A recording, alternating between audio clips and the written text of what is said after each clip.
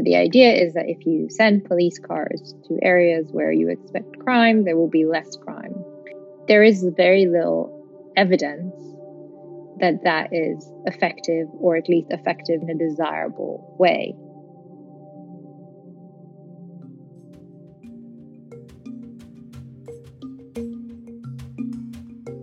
Algorithmic techniques for predicting crime, sometimes also referred to as predictive policing, has come under continuous scrutiny over these last few years. At the start of November 2021, LAPD was forced to discontinue its use of the software Predpol due to massive protests and police outcry. Predictive policing poses new issues for protection of human rights in law enforcement. From the University of Cambridge Center of Governance and Human Rights, I am Mariam Tanveer, and this is Declarations. And running today's discussion is Nana. Nana is a PhD candidate in the politics department who researches political theory and violence. She is joined by two experts in the field of predictive policing. My first guest is Johannes Heeler, an advisor on anti-terrorism issues at the OSCE Offices for Democratic Institutions and Human Rights. He is a human rights professional from Germany who serves as an advisor on the anti-terrorism issues in the Human Rights Department.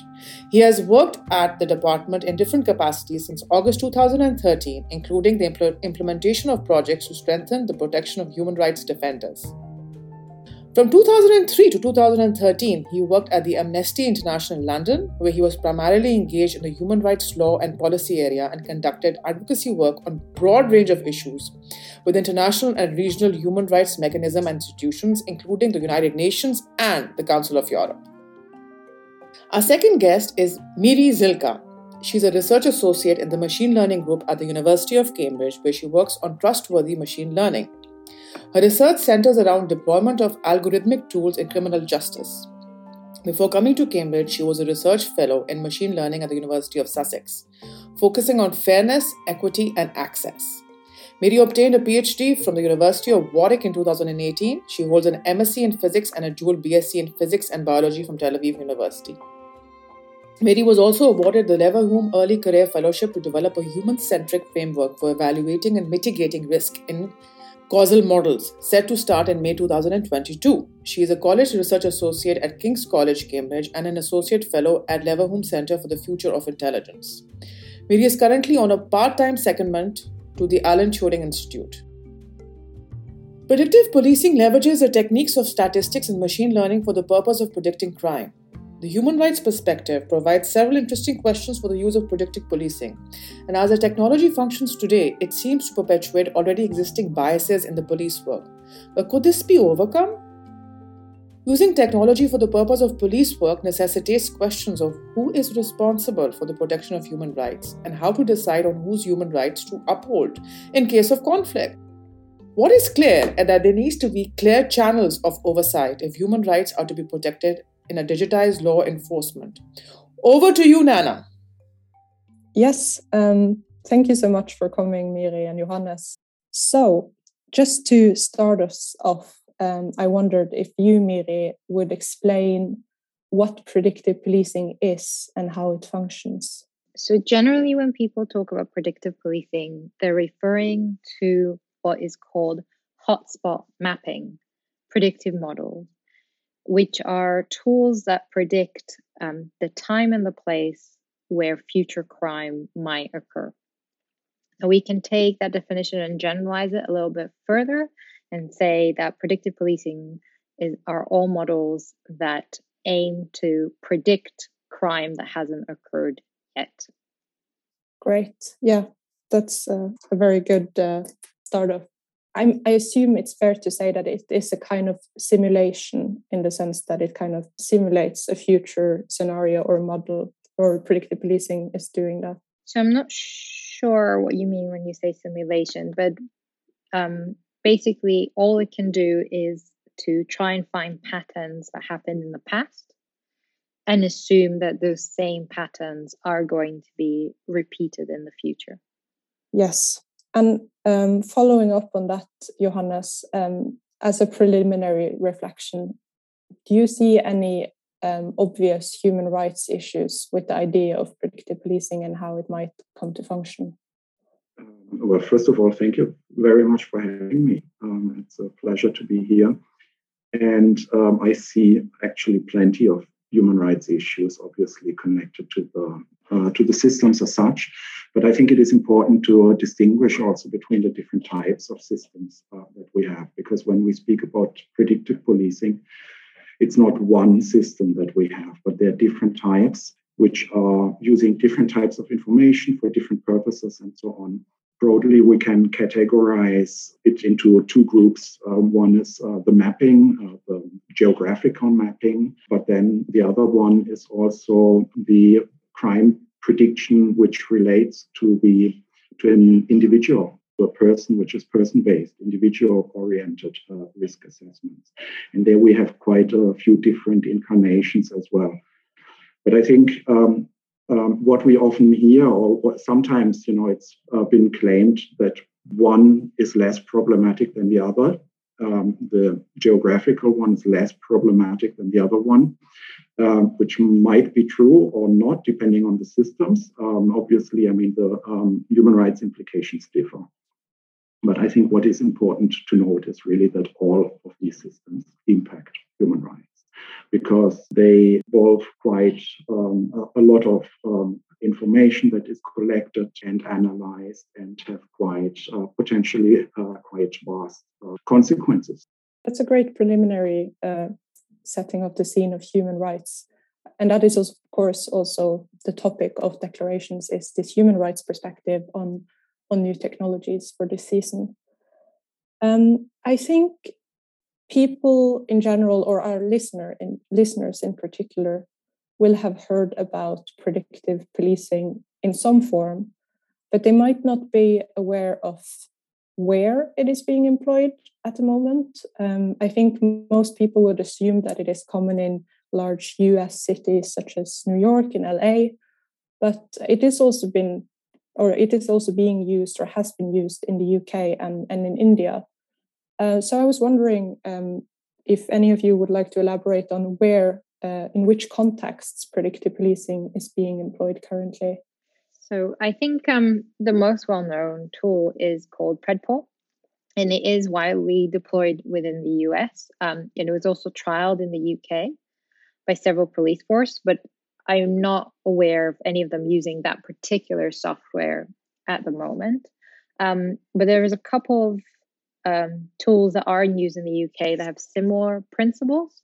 So I picked up a couple. So a tool named Polyscope is being deployed by the Nottingham Police. And there's a tool that's being used by the Met Police, which is made by a company called Spacetime AI.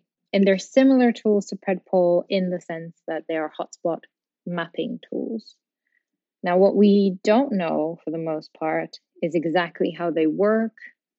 We don't know what type of information they take in. We don't know exactly the algorithms they use to make predictions. And perhaps most importantly, we don't know how they're being used by the police. That is very interesting. And it leads me on to this question I've been thinking about while researching this episode on the idea of patterns in predictive policing. So from what I know about machine learning, there necessarily needs to be a training data set. And as you mentioned, the data set for training a police or predictive policing algorithm would be past historical data on criminal activity, which has some issues with it in the sense that it is biased towards certain population groups and follows some discriminatory patterns, particularly racial discrimination and also to some extent gendered discrimination. I think it might be helpful for me to break that up a little bit. So how well our information reflects actual criminal activity will depend on many factors. One of them is the type of crime, but also who is the offender and potentially who's the victim.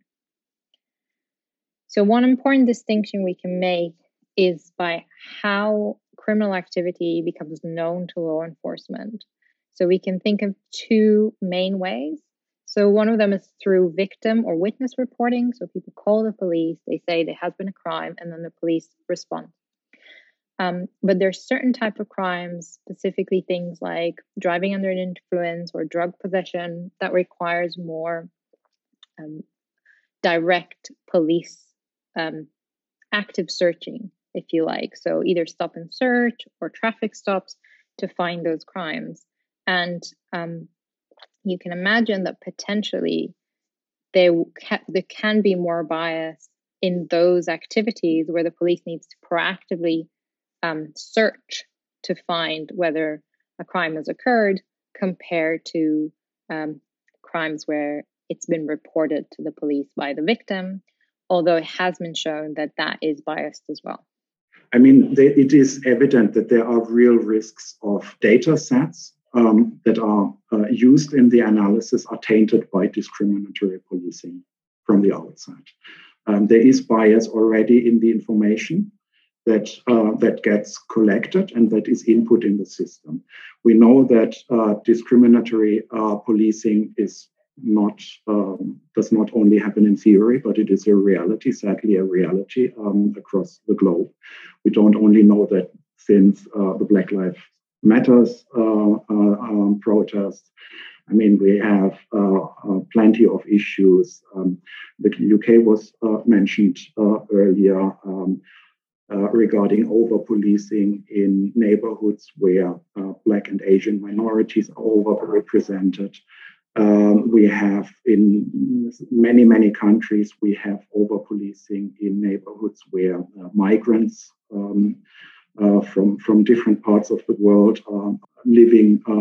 We have Roma communities which are over-policed. So this is a problem that is there. And this informs the tools that are used, because the crime rates, it's not the crime rates, as you pointed out, that are recorded, but it's the policing reactions to the crime rates, which means we have the bias already at the first level, and that bias obviously reproduces itself in the learning, in the machine learning, in the analysis, and so on.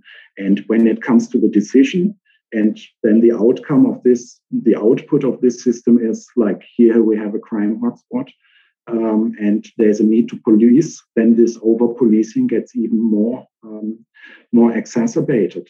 So it's been described as a feedback loop or a cycle of self-fulfilling prophecies, actually.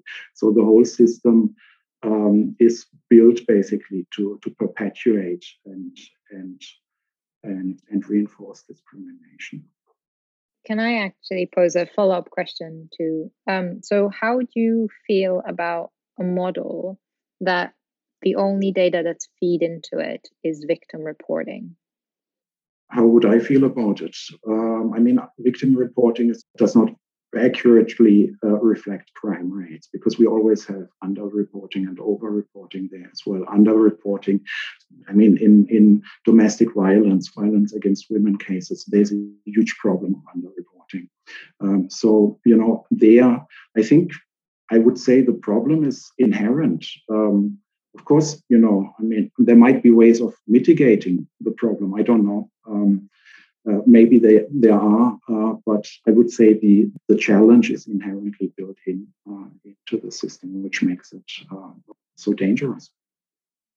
If I might pose that question back to you, Miri, do you think that a victim reporting kind of machine learning predictive policing would be able to overcome some of these biases? I think it really depends also on how it's being used. So I think if there are particular patterns, potentially specifically in time, where there tends to be more distress in certain times in certain areas, and the models used to make sure that there's enough resource to answer that distress, I think that is relatively safe use of the application. In general, there seems to be a sense of which one is the lesser evil, in the sense that police is already biased in its decision making. There are a lot of dubious heuristics doing the rounds in regular police work. And then the question is, can machine learning help us overcome that? Or is it just perpetuating the same tendencies?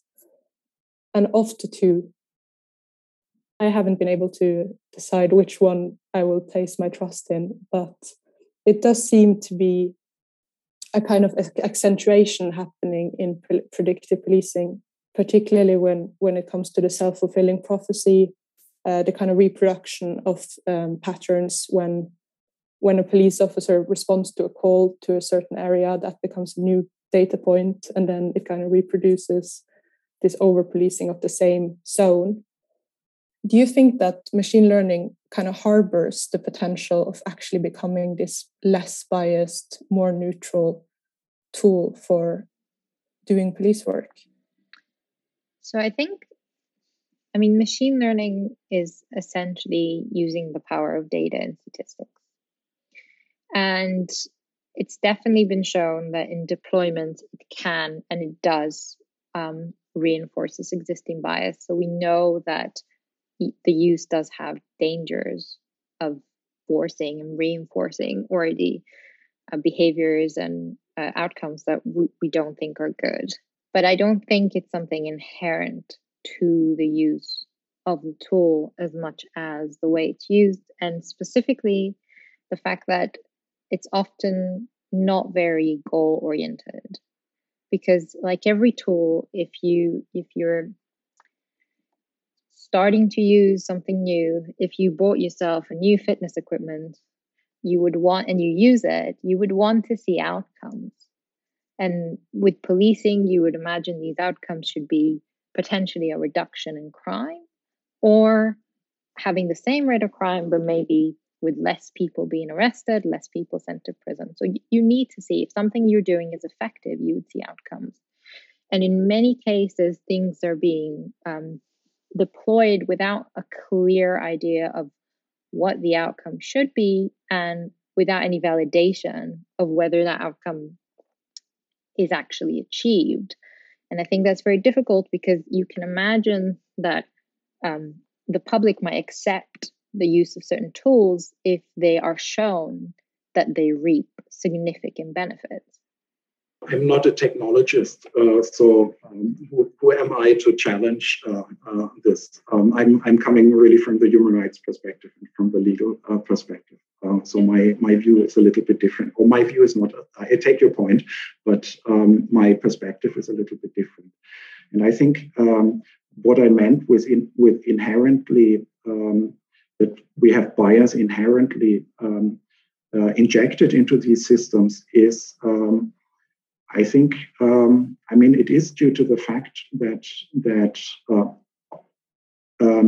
bias is inherently human as well. We have human bias, and if systems are built and we select data that machines should use and that will be used for training machines and so on, then this influences the machine as well. So there is the issue of bias being reproduced. Now, I think what we hear very often is like technology is presented to us as objective and as unbiased and objective, but that is not true, because it is also socially constructed. Now, regarding the effectiveness, I do think, we use lots of different tools and so on. And indeed, if a system produces a desired outcome and a benefit, then of course, this is it's a fair point then to use it. The question, of course, is, and I'm not in a position to say this because I have not done this analysis, but what I have come across quite a lot is that there is very little independent evidence studies which support the effectiveness of many tools, but that indeed many of these tools have been criticized for discriminatory impact by communities affected. They have led to alienation of communities, feeling further marginalized, and so on. And this in itself also undermines the efficiency of the system, because policing ultimately is about serving the people, and it needs legitimacy, credibility, and it needs cooperation and trust of the people. Otherwise, it will not work. So the efficiency argument, I think, goes in both ways, and by human rights or lack of respect of human rights, or discriminatory, be it direct or indirect discriminatory impact, it undermines. It can potentially undermine the efficiency as well. Absolutely. Yeah. I actually wanted to ask another question in terms of the focus of predictive policing software, because as far as I understand, there seems to be a focus on, exactly as you said, Miri, stop and search, kind of also property crime types of criminal activity, because also those are perhaps more pattern-based in general, like they follow a certain kind of human behavior, psychological pattern, as opposed to more spontaneous criminal activity such as violence. What I've been puzzled by is that it doesn't seem, or at least I haven't come across any kind of predictive policing for white-collar crime, which is very digitized and would be, in my opinion, a very good candidate for predictive policing software, in the sense that this is a wholly digitized area, usually of economic criminal activity. And this kind of geographical location-based policing does seem to target a very specific kind of criminal activity, which might be more predominant in a certain population of socioeconomic deprivation or status. No, so I think just taking a little step back. So the deployment of the mapping-based tools, the idea behind them is that the presence of police would deter criminal activity. So the idea is that if you send police cars to areas where you expect crime, there will be less crime. There is very little evidence that is effective, or at least effective in a desirable way. And so that brings us back to having to rethink what's the goal. In terms of other types of crimes, you're absolutely right. I think there are many better ways to use statistical analysis within law enforcement than they are now. I don't know how much they're not being used, or they're not as publicized, maybe because they do their job better. I definitely know that there are projects connecting things like bank statements and bank activity with potential crime. So I know there are things happening in that space, but they're not, perhaps they're not affecting as many people's lives as these tools that we're talking about, and are therefore less publicly known. Well, there are tools actually, and I don't know exactly what tools are employed and how do they work, because as I said, this is not, I'm not a computer guy, so this is, but we in the banking system, we have algorithms trying to detect money laundering and financing for terrorism, for example. And it is true, it is usually not affecting people, but there are cases, and I specifically work on counterterrorism issues, and we do hear from civil society contacts, for example, who have been who are flagged as posing because of their belonging to a minority group and their political activity and so on. They are considered to be a risk factor. And there are indeed cases where this also led to debanking, so closure of bank accounts and so on, without really proper possibility to challenge it and so on. But this is a little bit, this is systems which are more in the banking area and financial intelligence units and so on. over to perhaps another kind of question, more relating to the mapping-based predictive policing, which I'm sensing is a kind of topic here. There seems, at least to me, to be a temporal shift in the priorities of the police in this kind of map-based predictive policing, in the sense that the police is becoming more proactive, seeking out or looking for crime in certain areas prior to having any kind of report or incident having actually happened. This might be a continuation, like the police might still have been patrolling these kinds of areas either way, with or without the algorithmic recommendation, but it seems to be becoming more systematic.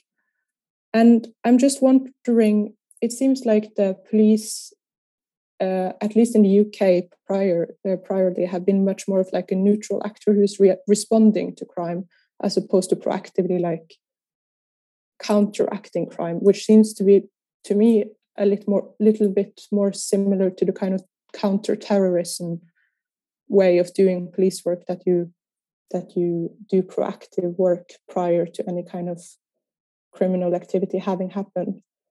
And I'm just wondering whether this temporal shift is actually a shift, or if it's just a continuation of how the police have always worked, and in which case, is there a possibility or like a worry that this kind of proactive policing will be provoking or entrapping people in unfortunate circumstances?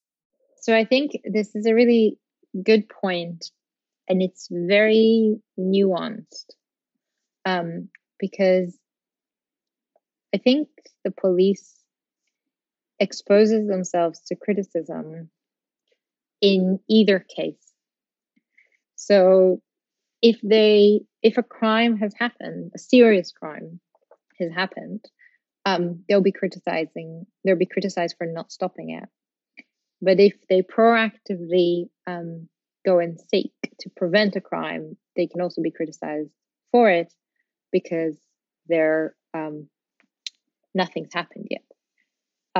So I think there's no one answer.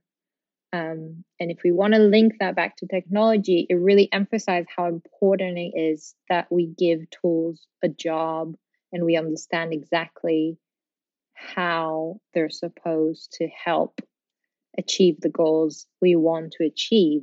So you can say there are specific crimes, very serious crimes, maybe crimes where there's serious bodily harm or crimes involving children, that our priority is to prevent.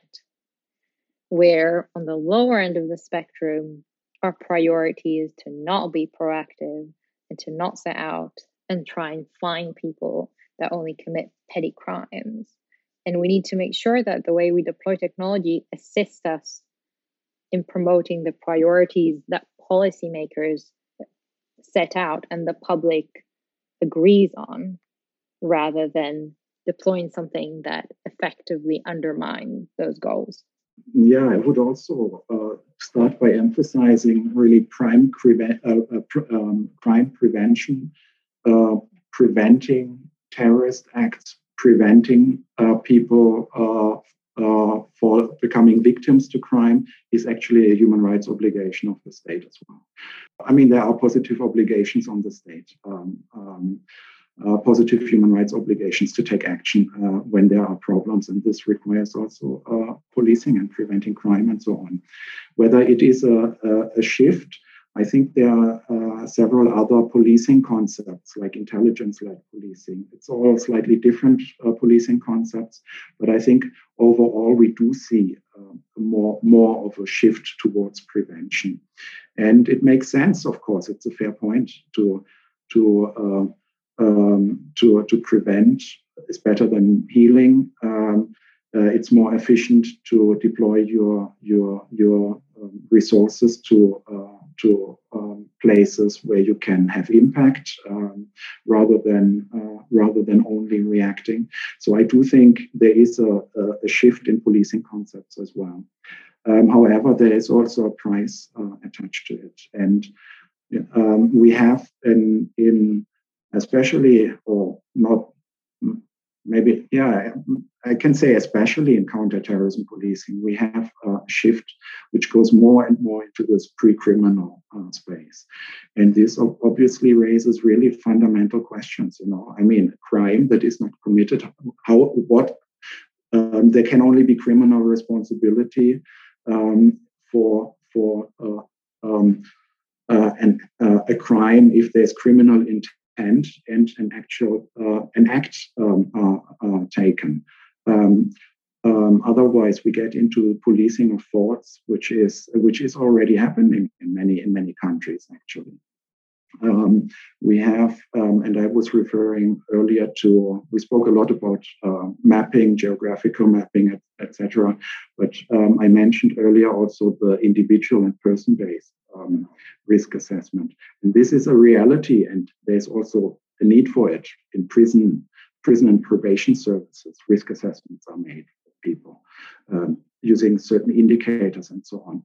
But what we see in countering terrorism, for example, is we have, as part of so-called measures to counter or prevent violent extremism, we see the use of early signs of, or to identify people who are on the path towards radicalization. So we don't even know what the profile of a terrorist is, but we're trying to identify those who may become terrorists at some point. And then they may be, maybe not subject to restrictions, but there will be a police officer visiting them, which can have really a chilling effect on many rights. The other aspect that we see in counterterrorism is the use of so-called administrative measures. Again, this has nothing to do with technology, but this is a trend. Administrative measures imposed by the police, which are human rights restrictions imposed by the police on people who are considered to pose risks. Assigned residency orders, movement restrictions, travel bans, asset freezing, you name it. I mean, really, really serious human rights interferences. And this is based on vague and opaque risk assessments. I think there's really a need for oversight. If I might follow up on that, in the situation where, as you say, people have a human right not to be the subject of a criminal offense, or not to be targeted, or not to be the victim of crime. And at the same time, you have the human rights of the people who might become criminal or might become terrorists, who are or their human rights are being infringed by this necessity to protect others' human rights. In this kind of battle between individual human rights, what would be the weighing of different considerations in this kind of situation? And do you think that something that is being effectively done today in counterterrorism work? I think I can just offer the perspective that there are always trade-offs, and thinking often governments are very scared to make explicit what those trade-offs are. And one thing that involving technology does is it forces you to make them explicit, because you're turning decisions into quantitative decisions. So you have to decide. You have to decide that if someone is 20% at risk of predicting a crime, then you classify them as dangerous. It becomes more of clear lines compared to what maybe before was more situational and context dependent, but could also depend, for example, on who's making the decision. So there are potential benefits to making things more uniform, but there's also a lot of problems and risks. But I think a really key point to say is that whatever those trade-offs and decisions are, they shouldn't be left to technologists. They shouldn't be left to the people designing algorithms who can potentially make them almost in an arbitrary way without having the knowledge or the context or the authority to really make those decisions. I fully agree. I mean, coming back to the trade-off, what we see, especially in countering terrorism and crime, countering and preventing major crime, we see this trade-off, and this actually it's a false dichotomy, if you like, that is being made between security and human rights. We hear that all the time, like, we cannot have human rights. This is about fighting terrorism. But this leads us into the wrong direction, I think. It is true that there are trade-offs and there are sometimes rights of different people which conflict with each other. But then we have to look at the individual case and we have to ask which rights are affected. There's many rights which do not, where the balancing is not allowed, actually. For example, I mean, there's no, torture is prohibited absolutely under all circumstances. Presumption of innocence is a general principle of law, which is also actually considered absolute. But then we have certain rights where, of course, interferences can be made, and the balancing will have to be done. Right to liberty, of course, I mean, if someone represents a security risk, there may be a case to limit liberty.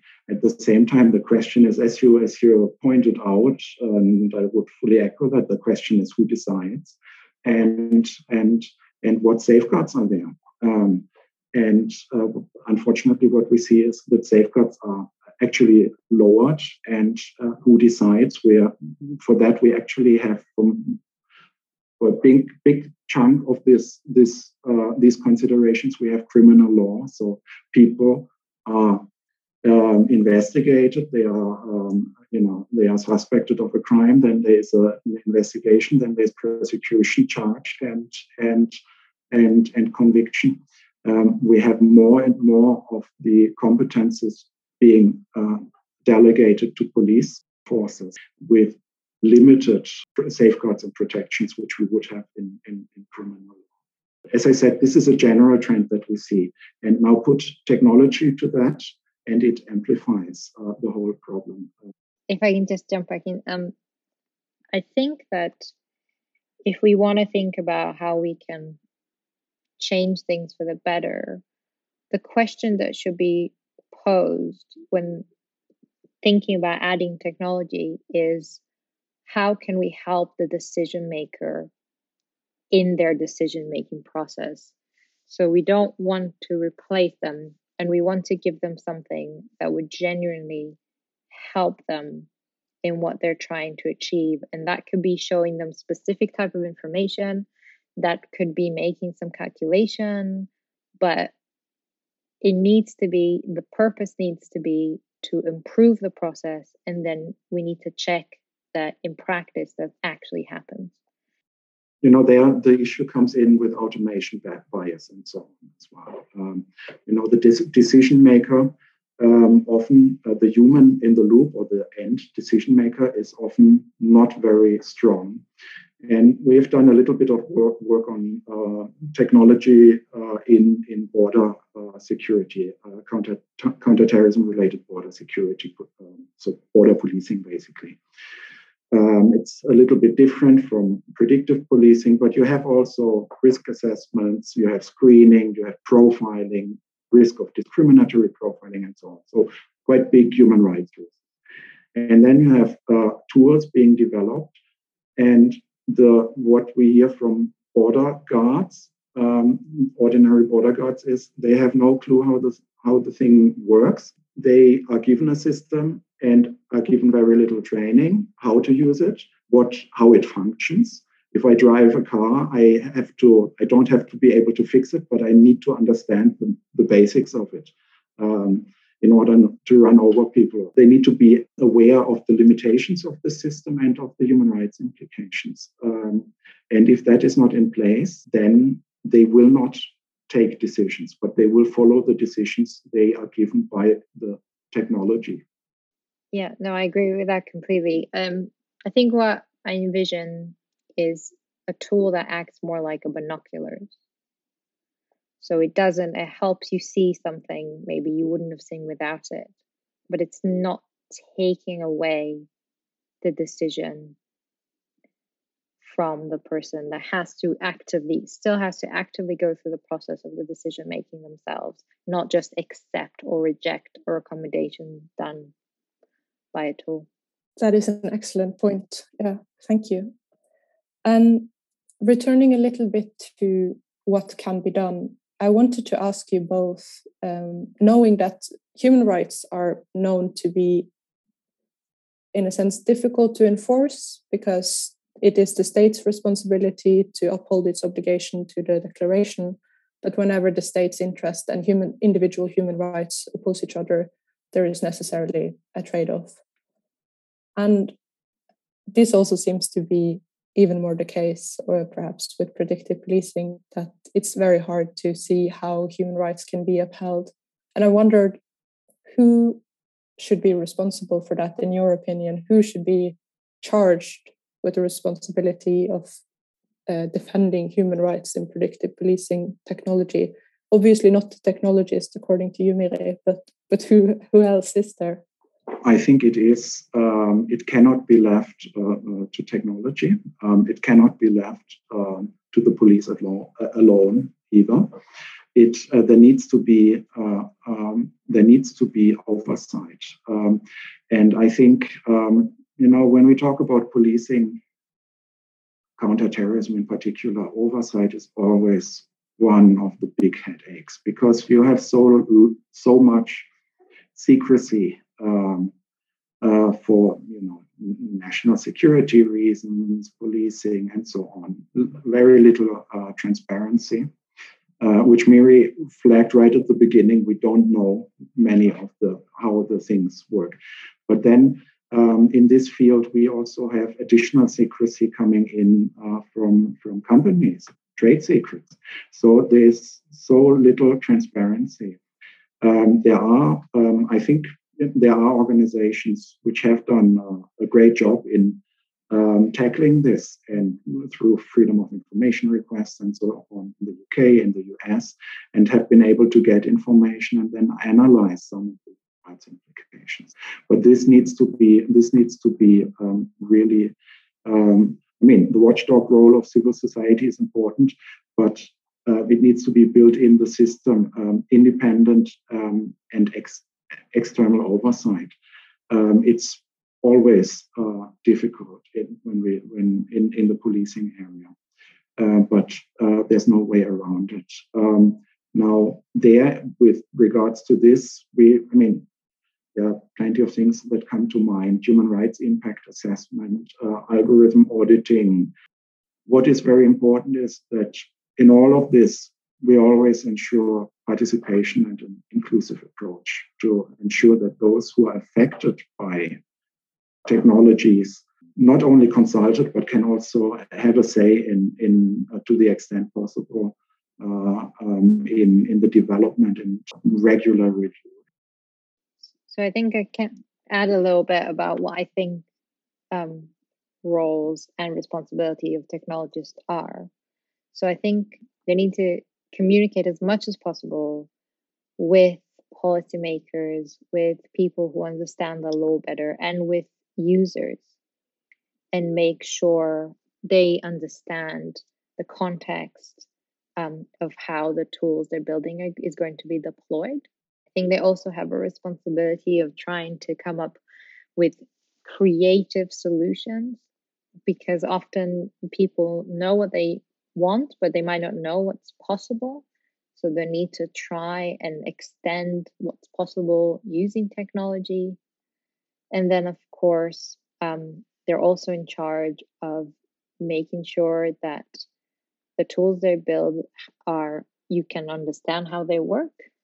The user can understand all they need to understand in order to use it safely. So we need to make sure that we know how to validate the system. We need to make sure we can demonstrate if it does what we want and expect it to do, or when it doesn't, there needs to be fail-safe mechanism. Absolutely. Thank you. I think I'll just ask one last question, actually, which is more of like a personal opinion question. So after this discussion that we've had about all the potential pitfalls in employing machine learning for predictive policing purposes and the inherent flaws of both policing and machine learning, I wonder, are you worried about this becoming a more predominant way of doing police work in the future? Or do you think that it will constitute an improvement which might actually benefit both human rights and police work in general? I'm not a technologist, so many of the things of these systems I don't understand. And because I don't understand them, I mean, that already scares me. If I refer again back to the work we did on border policing. We see a lot of technological tools being employed there in a very experimental way. Hype with a tech hype. There are, of course, there are good reasons to develop systems and so on, but very often things are implemented. That is the impression I get. Things are implemented which are untested.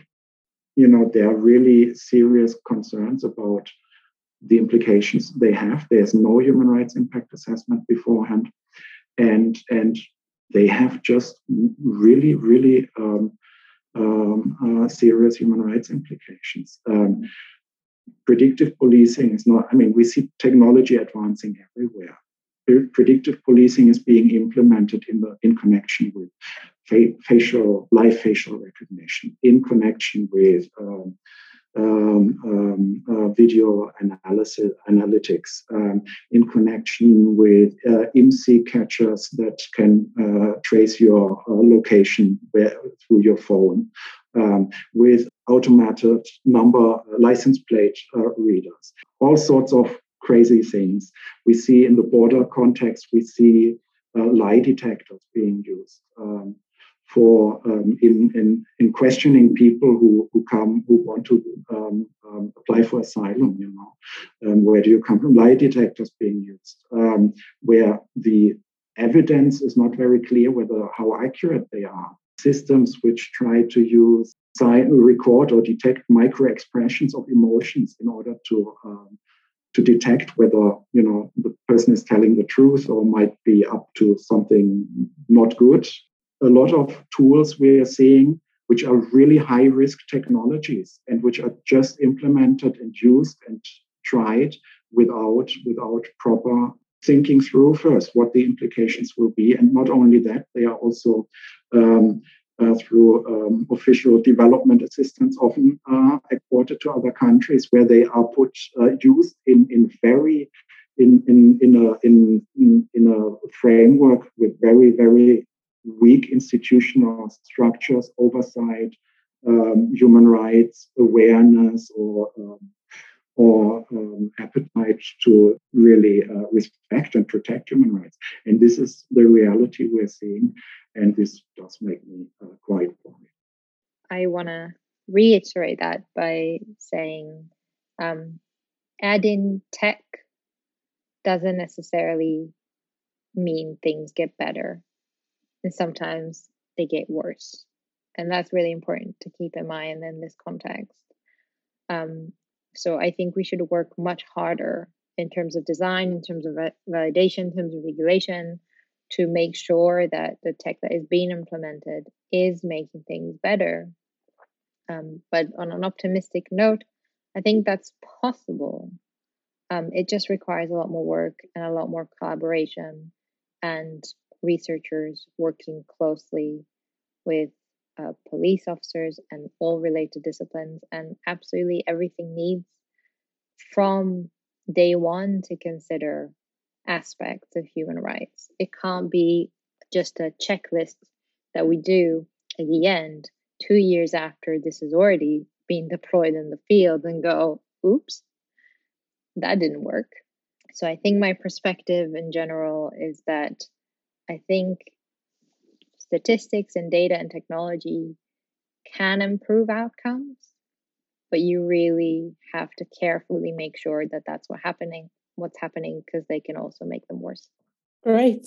Thank you so much. This has been a great conversation. I think I would like to leave it there, unless there is something you would like to add. I think we could continue the conversation really for a long time. So there's so many things to say. Oh, absolutely. Yeah. No, thank you so much. I must thank my guests for sharing such incredibly important and significant insights into predictive policing. And it's not only artificial intelligence that is biased, but the administration behind it is biased. The human beings who create it is biased. The social norms that affect it is biased. So there is bias everywhere. And very interesting their talk about trade-offs, that there are always trade-offs. But it raises a question.